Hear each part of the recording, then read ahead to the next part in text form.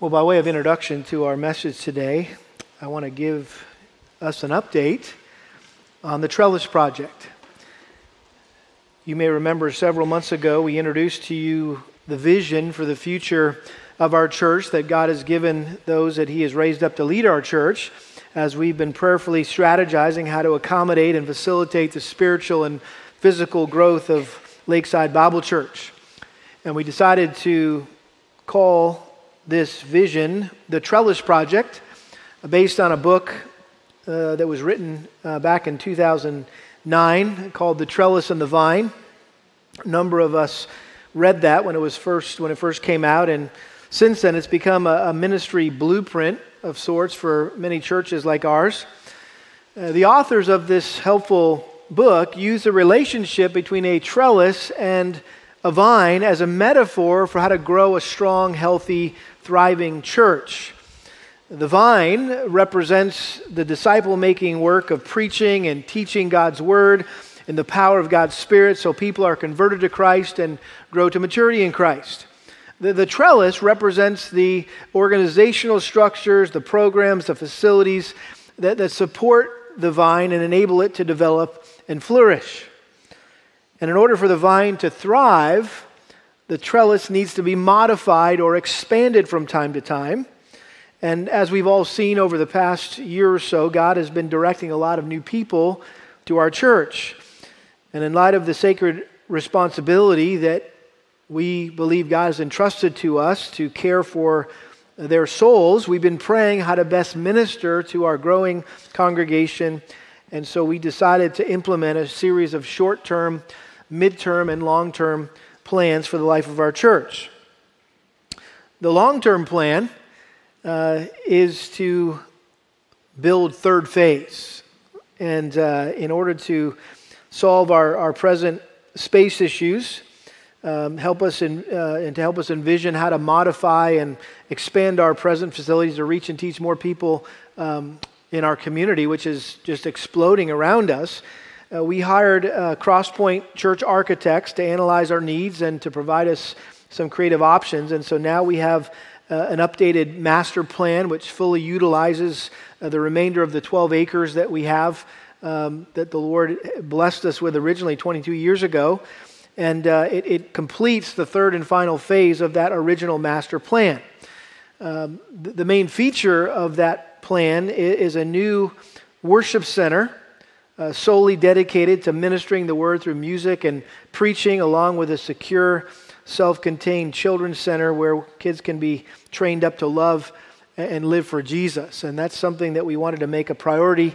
Right now, our children's leaders have requested if there was a way that we could somehow consolidate our children's ministry so it wasn't so spread out, it was more secure in and out. And so that was something that we wanted to try to remedy if we could as soon as possible. So that was why we wanted to build in a new children's center there with our worship center. So this is an exciting opportunity. It's a daunting project.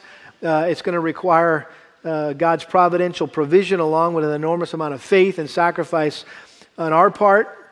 But from the beginning, our church has adopted the motto of the famous pioneer missionary to China, Hudson Taylor, who said this: God's work done God's way will never lack God's supply. And like Taylor, for the past 22 years, we have been testing the promises of God, and He has proven Himself faithful to provide everything that we enjoy today, all debt-free by the grace of God, so that we are confident as we move into the future that God can be trusted and will continue to glorify Himself by doing above and beyond anything we could ask for or even imagine.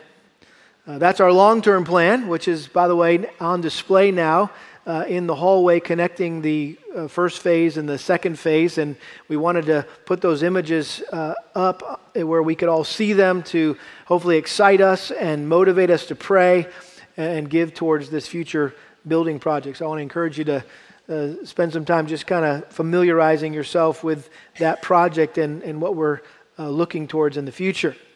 In the meantime, we felt the need to create a pathway for growth in order to make that long-term plan more feasible. And so we came up with a short-term plan, and a midterm plan to provide time and space for our church to extend its impact not only in our lives, but in the lives of others in our community. So our short-term plan is what we're doing right now.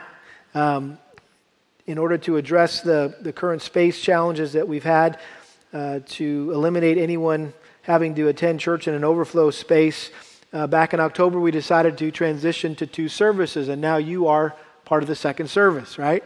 And so while we know it's not a perfect plan, right, we're still all learning to adjust our schedules and our preferences, manage our expectations. I think by God's grace it seems to be going smoothly so far. We've already mentioned this. We wish there was a more equal distribution between the 2 services, but we chose to stagger the equipping classes the way that they are in order to allow families to worship together. We didn't want kids having to be by themselves or cut off from their parents, and so hopefully you appreciate that priority as we made those decisions.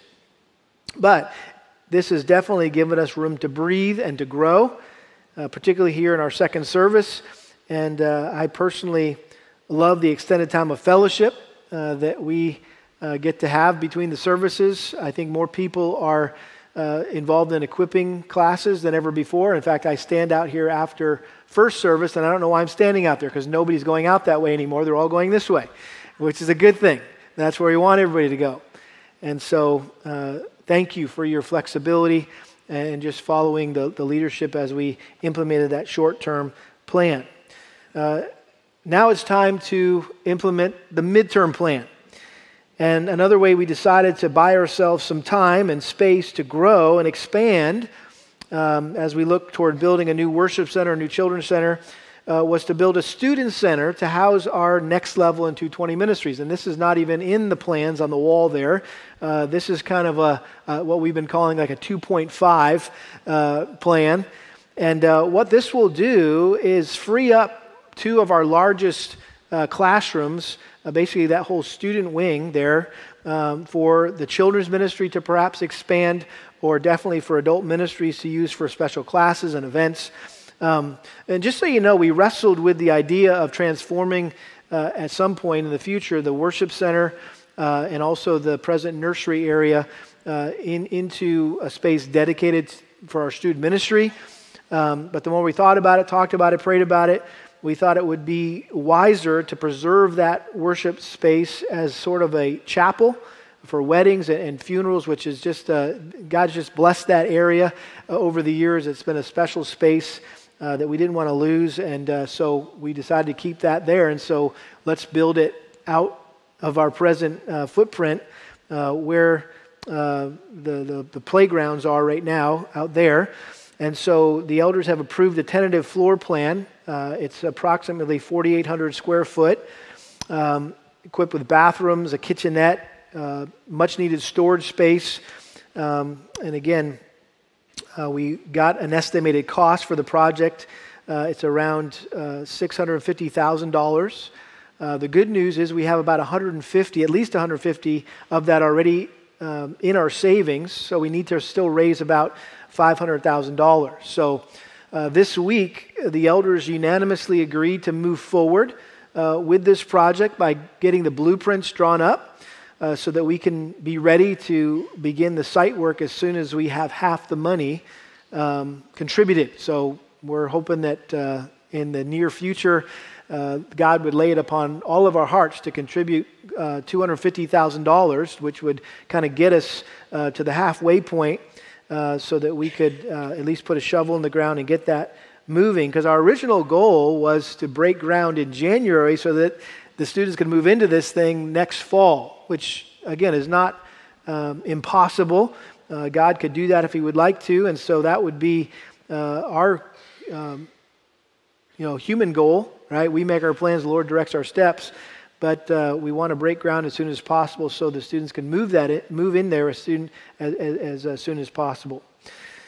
Well, this week the elders also, as we talked and prayed about all this, encouraged me to take the next 2 Sundays to preach on the subject of giving in order to stimulate all of us to consider perhaps giving a year-end gift. This is a time of year where churches and ministries that we're blessed by will make an appeal to give a year-end gift.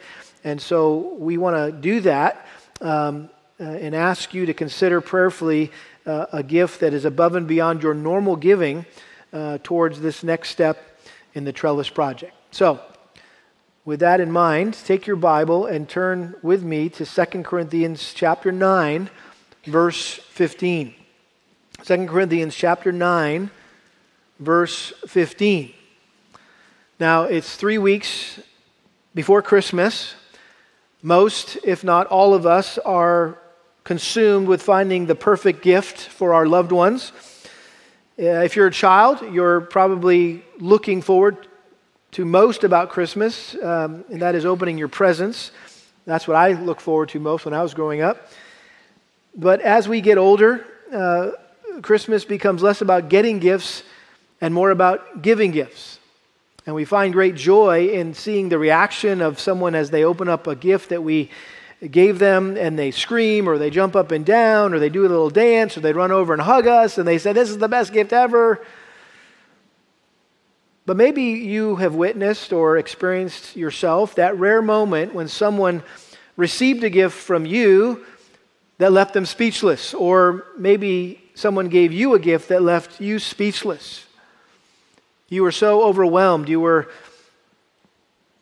moved by the generosity of the gift, you didn't know what to say.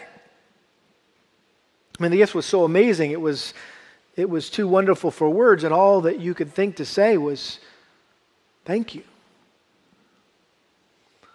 Well, that is how Paul reacted when he contemplated the generous gift of salvation that God had provided him through his Son, Jesus Christ.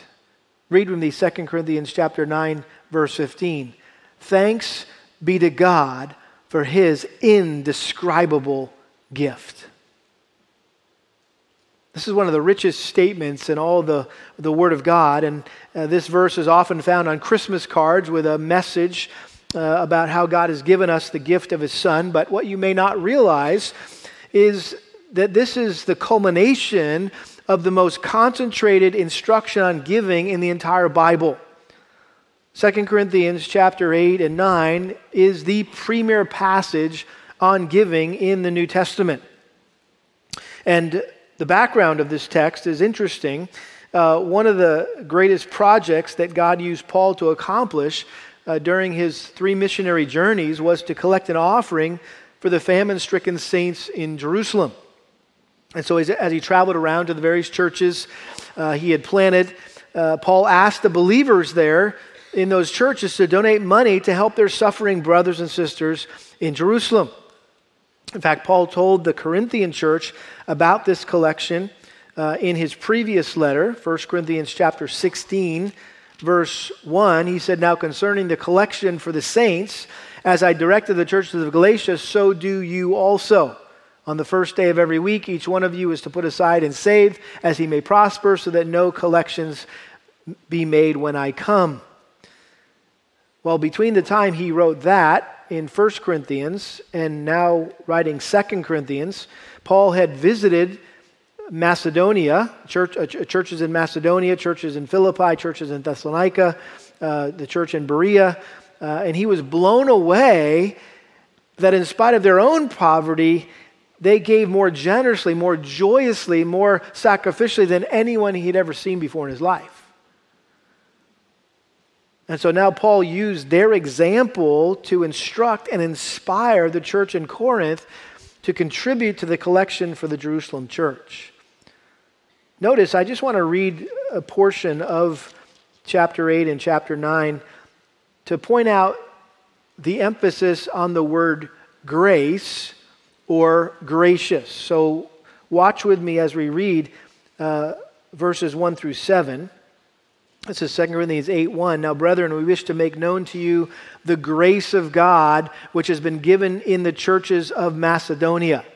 that in a great ordeal of affliction, their abundance of joy and their deep poverty overflowed in the wealth of their liberality. For I testify that according to their ability and beyond their ability, they gave of their own accord, begging us with much urging for the favor of participation in support of the saints. And this, not as we had expected, but they first gave themselves to the Lord and to us by the will of God. So we urged Titus that as he had previously made a beginning, so he would also complete in you this gracious work as well. But just as you abound in everything, in faith and utterance and knowledge and in all earnestness and the love which we inspired in you, see that you abound in this gracious work also. Look at verse 9. For you know the grace of our Lord Jesus Christ, that though he was rich, yet for your sake he became poor, so that you through his poverty might become rich. And then jump over to verse 19.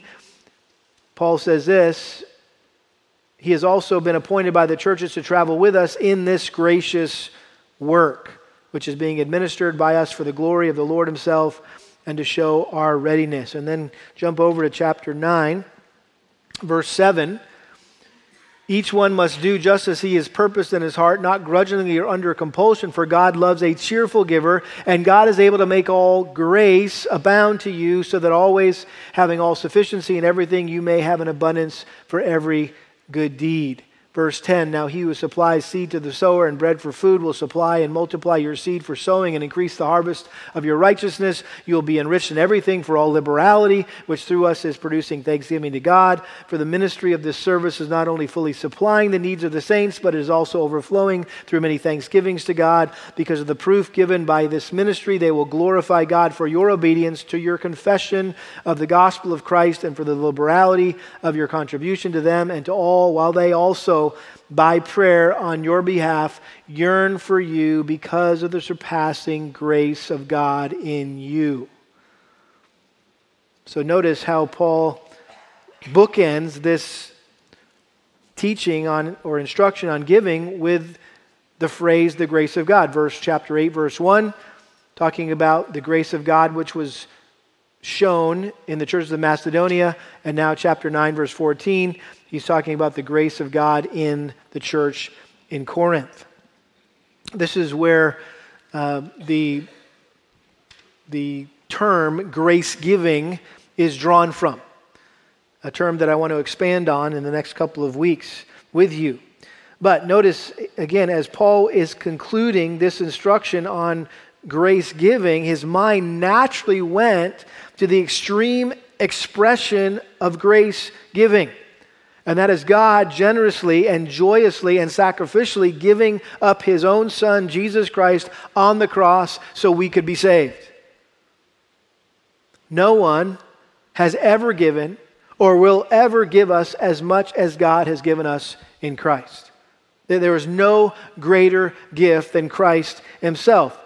And at this point, Paul did what he so often did in his letters. Whenever he was writing about God's grace, he would get caught up in wonder and awe, and he would burst forth in praise and thanksgiving. And so he says in verse 15, thanks be to God for his indescribable gift, his unspeakable gift, his inexpressible gift, his ineffable gift, his gift that is beyond description. It's a gift that is too wonderful for words. I find it interesting that word indescribable, this is the only time that word is used in the Bible. In fact, it's never even used in classical Greek writing. It's as if Paul made up this word in an effort to describe the indescribable.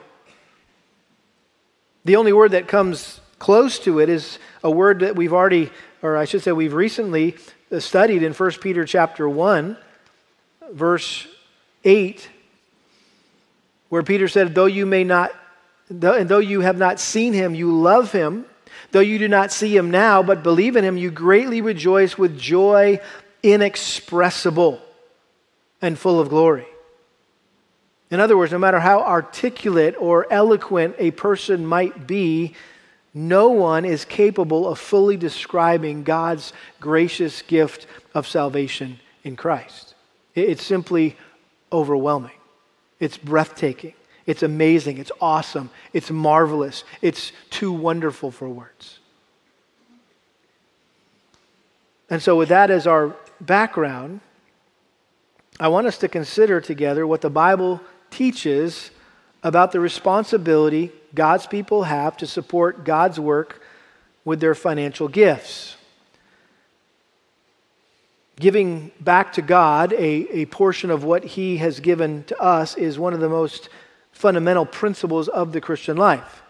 And unfortunately, the subject of giving money to the church has become highly controversial because throughout church history, the concept of giving, or maybe we could call it tithes and offering, has been distorted and corrupted mainly by greedy false teachers who are clearly in the ministry for the money. From Simon the sorcerer in Acts chapter 8, who thought he could purchase the power of God with money, to Johann Tetzel, who was the driving force behind the sale of indulgences to build St. Peter's Cathedral in Rome during the 1500s. And this was, he was the main, subject of those 95 theses that Martin Luther nailed to the door of his church. Was the sale, it was a tirade against the selling of indulgences. And then I think of the televangelists today who live in luxury and promise their followers the same kind of prosperity if they'll just send them a little more money every month. And so in order to avoid the stereotype of churches always asking for money, we as a church have purposely not talked a whole lot about money. Ever since we planted this church, we decided we were never going to pass an offering plate. In fact, we've never owned offering plates. We decided just to put a box in the back. That's how it all started, was just a box in the back, and people had to find it to give. And now we have a number of boxes around where you are able to give discreetly without any external pressure from anyone. In fact, I heard a story about a church board that was frustrated by the lack of giving from the members of their congregation. So they decided to come up with a new offering system. And instead of passing offering plates, they decided to put a box by the front door so people could give as they came in or went out. But this was no ordinary offering box. If you dropped in $20, nothing happened. But if you put in less than that, a siren would go off. And if you walked by and put nothing in it, it took your picture. Now, obviously, that's not true, right? But no church should ever rig their offering box with a siren or a camera to motivate their people to give. And the main reason for that is the Bible clearly teaches that what you give to the Lord is between you and the Lord. And no one else should know what you give or even that you give. Turn to Matthew chapter 6 quickly with me. Matthew chapter 6. This is what Jesus had to say about giving in the Sermon on the Mount. And do you know that Jesus talked more about giving than he did what we would consider even more important subjects like heaven and hell? Money was something that was very important, and how we use the money that God has blessed us with is very important to Christ. In Matthew chapter 6, this is what he said, verse 1, "Beware of practicing your righteousness before men to be noticed by them, otherwise you have no reward with your Father who is in heaven." In other words, don't be a spiritual show-off. He said, verse 2, "So when you give to the poor, do not sound a trumpet before you as the hypocrites do in the synagogues and in the streets, so that they may be honored by them. Truly I say to you, they have their reward in full. But when you give to the poor, do not let your left hand know what your right hand is doing, so that your giving will be in secret, and your Father who sees what is done in secret will reward you." It's a common practice in our day to put contributors' names on plaques and bricks and pews, and to name schools and buildings after large donors, and to send special letters or make special phone calls to thank the really big givers. Well, I think these are well-intentioned practices, but they seem to contradict the very thing that Christ condemned in this passage, and unwittingly, perhaps, rob people of their heavenly reward. And I think this is just one example of the fact that many Christians today misunderstand what the Bible teaches about giving. Another example is the concept of tithing, giving 10% of your income back to the Lord. And many good Bible teaching churches like ours promote tithing as the basic standard for how much their members should give. That's why a lot of Christians assume that giving 10% is the mandatory amount that God requires from every believer. But I want to challenge you with this thought. The practice of tithing as a permanent principle that is binding on all Christians today is not taught in Scripture. Now, some of you that may sound radical to your ears. It might even sound heretical to your ears. Let me explain what I mean by that. The concept of tithing is taught in the Old Testament. And what I want to do is just provide a quick overview of the original pattern of giving that God prescribed for His people in the Old Testament. And I think this will serve as a good foundation for what we're going to see here in 2 Corinthians chapters 8 and 9. And so let's just begin by looking at giving before the law. Okay, giving before the law. In Old Testament times, people acknowledged God's ownership of their lives and property by a payment of a tithe, giving a tenth of everything they owned. And just so you know, this was not just those who worshiped Yahweh. Giving a tenth to a deity was the common custom of many pagan religions back then. And historical records show that the Egyptians did it, the Chaldeans did it, the Assyrians, they all tithed their goods. They gave 10% to their gods. And so the principle of tithing was not necessarily something that originated with God, if you will. It started long before God ever prescribed it in the law to Moses on Mount Sinai. In fact, the Hebrew word tithe first appears in Genesis chapter 14, verse 20, in the account of Abraham and Melchizedek. Genesis chapter 14, verse 17 says, "Then after his return," this is the return of Abraham, "from the defeat of Chedorlaomer and the kings who were with him, the king of Sodom went out to meet him at the valley of Shaveh," that is the king's valley, "and Melchizedek, king of Salem, brought out bread and wine. Now he was a priest of God Most High." He was a type of Christ, a picture of Christ in the Old Testament here. "He blessed him and said, 'Blessed be Abram of God Most High, possessor of heaven and earth, and blessed be God Most High, who has delivered your enemies into your hand.'" And verse 20 says, "He gave him a tenth of all." So Abraham was so indebted to God for all that He had done for him and how He had protected him, and for the opportunity to meet this priest Melchizedek, that he joyfully and gratefully gave a tenth of all the spoils of battle to the Lord. And he let Melchizedek offer that up to the Lord that day.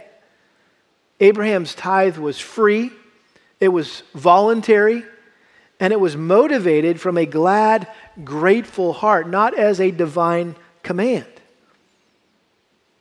We see this word a second time in Genesis chapter 28, when Jacob was fleeing from his brother Esau after deceiving his father Isaac.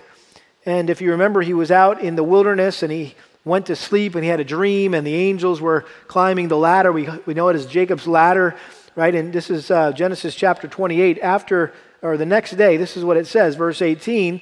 "Jacob rose early in the morning and took the stone that he had put under his head and set it up as a pillar and poured oil on its top. He called the name of that place Bethel. However, previously the name of the city had been Luz. Then Jacob made a vow saying, 'If God will be with me and will keep me on this journey that I take and will give me food to eat and garments to wear, and I will return to my father's house in safety, then the Lord will be my God. This stone which I have set up as a pillar will be God's house, and of all that you give me, I will surely give a tenth to you.'" So here Jacob was asking God to provide him with food and clothing and a safe passage, and he promised God that if he did, that he would give him a tenth of all of it. Now, based on those two examples of Abraham and Jacob, some would argue that tithing is still binding on Christians today because their tithing, or these examples, were pre-law. In other words, they didn't originate with the law, which is true, but being circumcised and offering sacrifices were also practiced before God mandated them in the law, and I don't think anyone's ready to argue that being circumcised and offering sacrifices are still binding for us today. And like circumcision and like offering sacrifices, tithing was incorporated into the law. So let's look at giving under the law. Giving under the law. When God gave the law to the nation of Israel at Mount Sinai, He required each of them to tithe, to give 10%. But you may be surprised to know that God actually required far more than just 10% from the Israelites. There were multiple mandatory giving requirements laid out for them in the Old Testament. There are 3 basic tithes the Israelites were required to pay, and we don't have time to look at each of these in specific. That's why I put the references there in your notes, so you can check up on me to make sure I'm not making this stuff up. But the 3 tithes were this. Number 1 was the Levites' tithe. According to Leviticus 27, Numbers 18, every Jew had to give a tenth of everything they owned to provide for the Levites who served in the tabernacle and temple and had no time to work outside of their day job, if you will, as priests and as laborers in the temple, and so they were to be provided for. Secondly, there was the festival tithe. We see that in Deuteronomy chapter 12. When Israel inhabited the promised land, God added this requirement that they were to give a tenth of their resources to pay for the public festivals that they celebrated throughout the year. And there was a lot of those. The Jews like to party a lot. And they have all sorts of feasts and festivals. And so He required them to give towards those. Thirdly, there was the poor tithe. In Deuteronomy chapter 14, every 3 years, God required them to give another 10% to support those who couldn't provide for themselves. In other words, to care for the widows and the orphans, those who were less fortunate. This could have been kind of the pre-welfare, concept. But since this tithe was 10% every 3 years, it came to 3.3% per year, bringing the total amount God required them to give, if you're doing the math, we're up to 23%. And along with these 3 mandatory tithes, God also required the Israelites to refrain from harvesting the corners of their fields or picking all the grapes from their vineyards in order to leave some gleanings for the poor to gather. We see that in Leviticus 19. In fact, that's what Ruth was doing when she met Boaz. In addition to this, there were other taxes that were required for the Israelites to pay from time to time. For example, in Nehemiah chapter 10, there was a tax of 1/3 of a shekel to offset the cost of the materials used to present the offerings in the temple. So, again, if you're doing the math, the combined total of those 3 primary tithes along with the other small tithes was over 25%.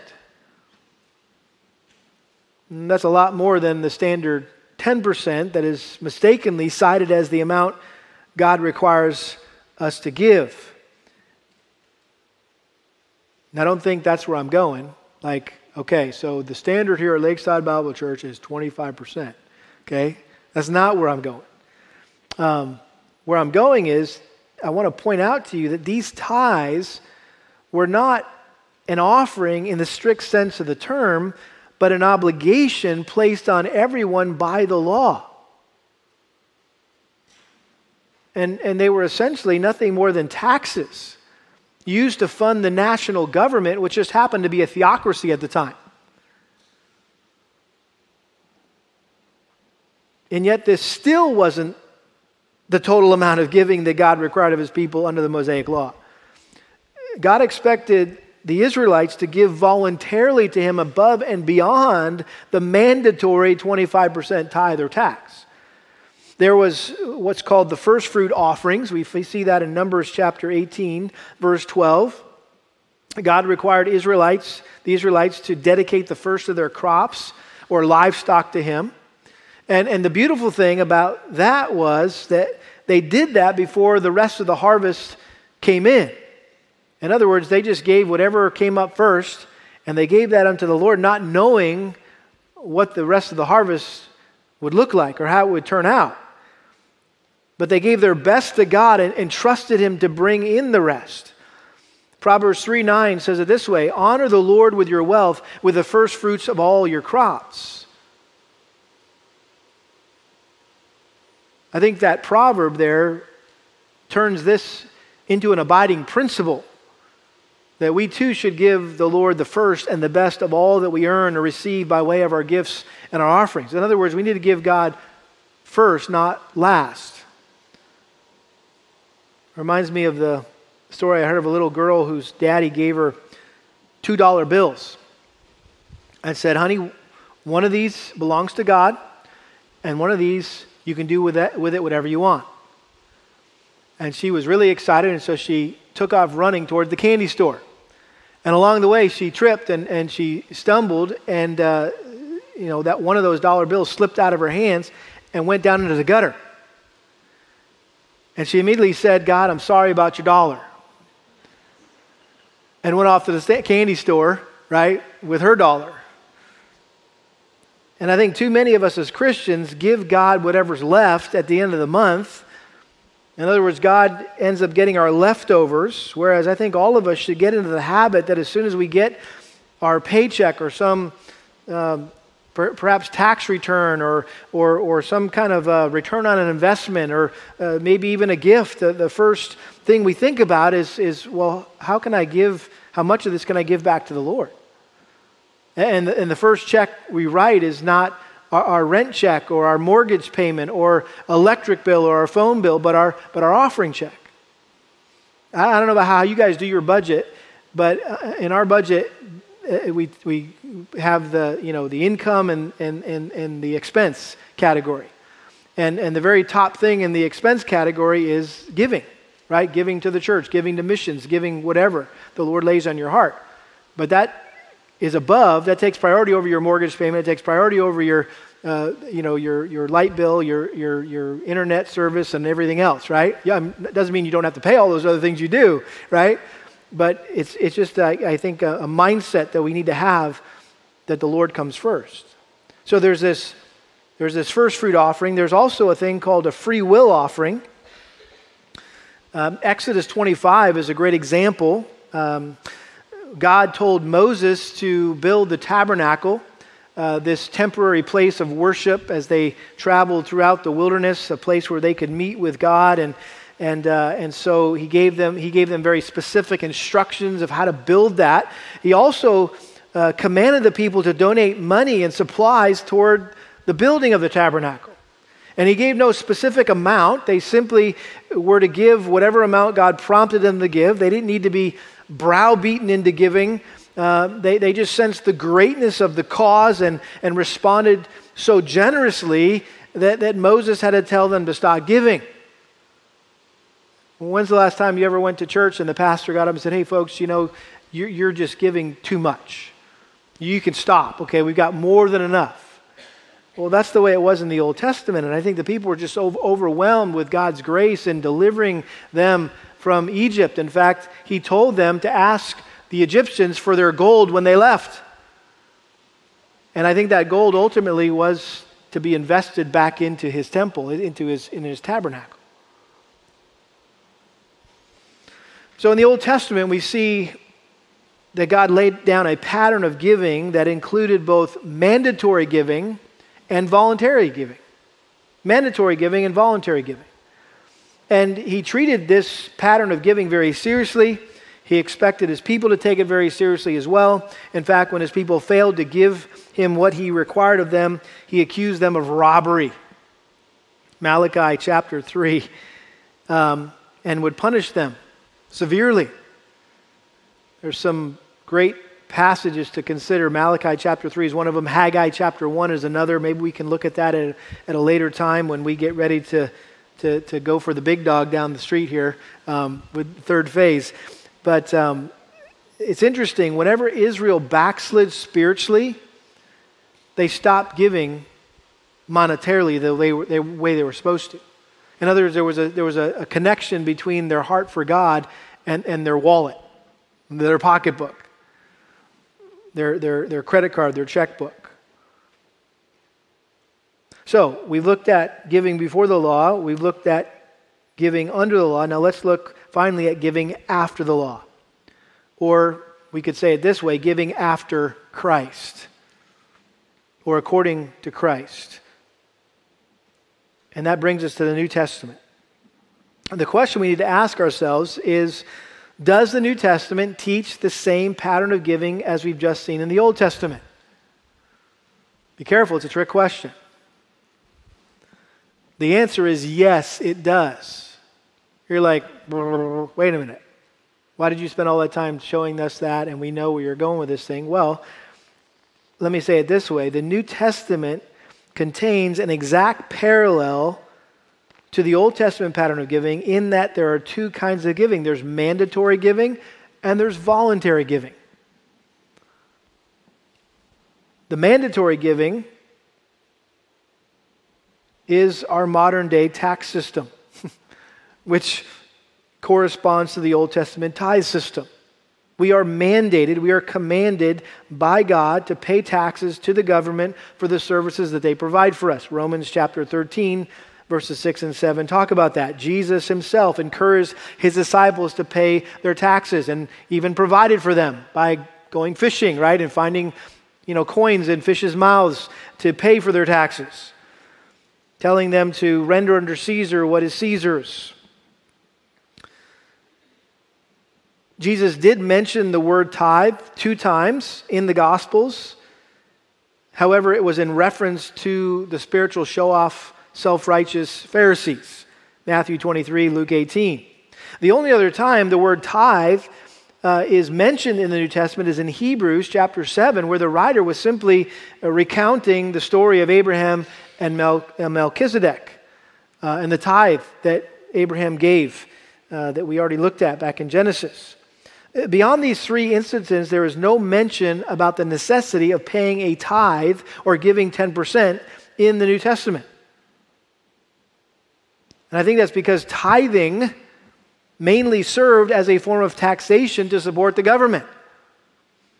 And beyond the rate that we're required to pay for our taxes, there's nowhere in the New Testament does it say we're bound to any fixed amount or percentage that we're required to give or mandated to give to God.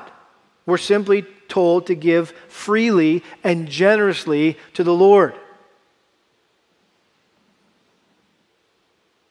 And all that to say, we come full circle that through the person and work of Jesus Christ, the concept of tithing has been replaced by what is referred to as grace giving.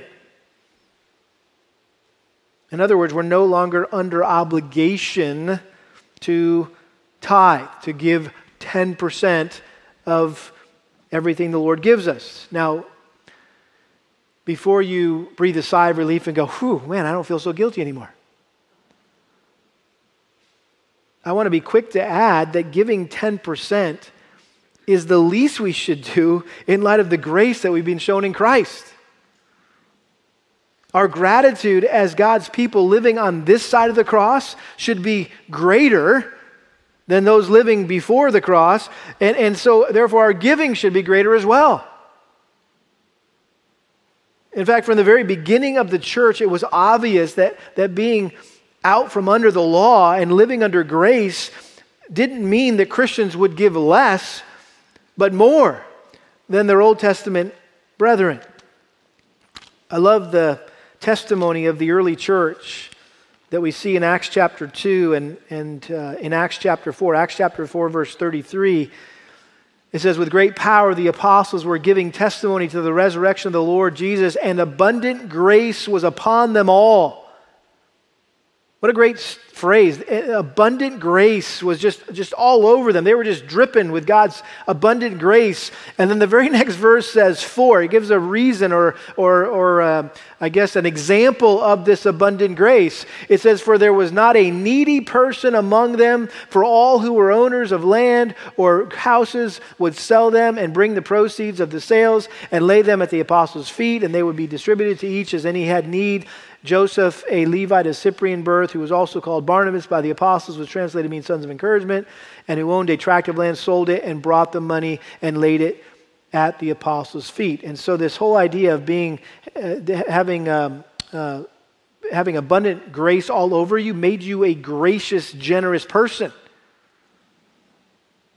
And there were no needs. Everybody's needs were met. Why? Because these early believers, these brand new Christians were so generous and so quick to give because they realized how much they had been given in Christ. In light of that, it's sad to see the studies of American Christians that show that we give an average of between 2 and 3% of our income.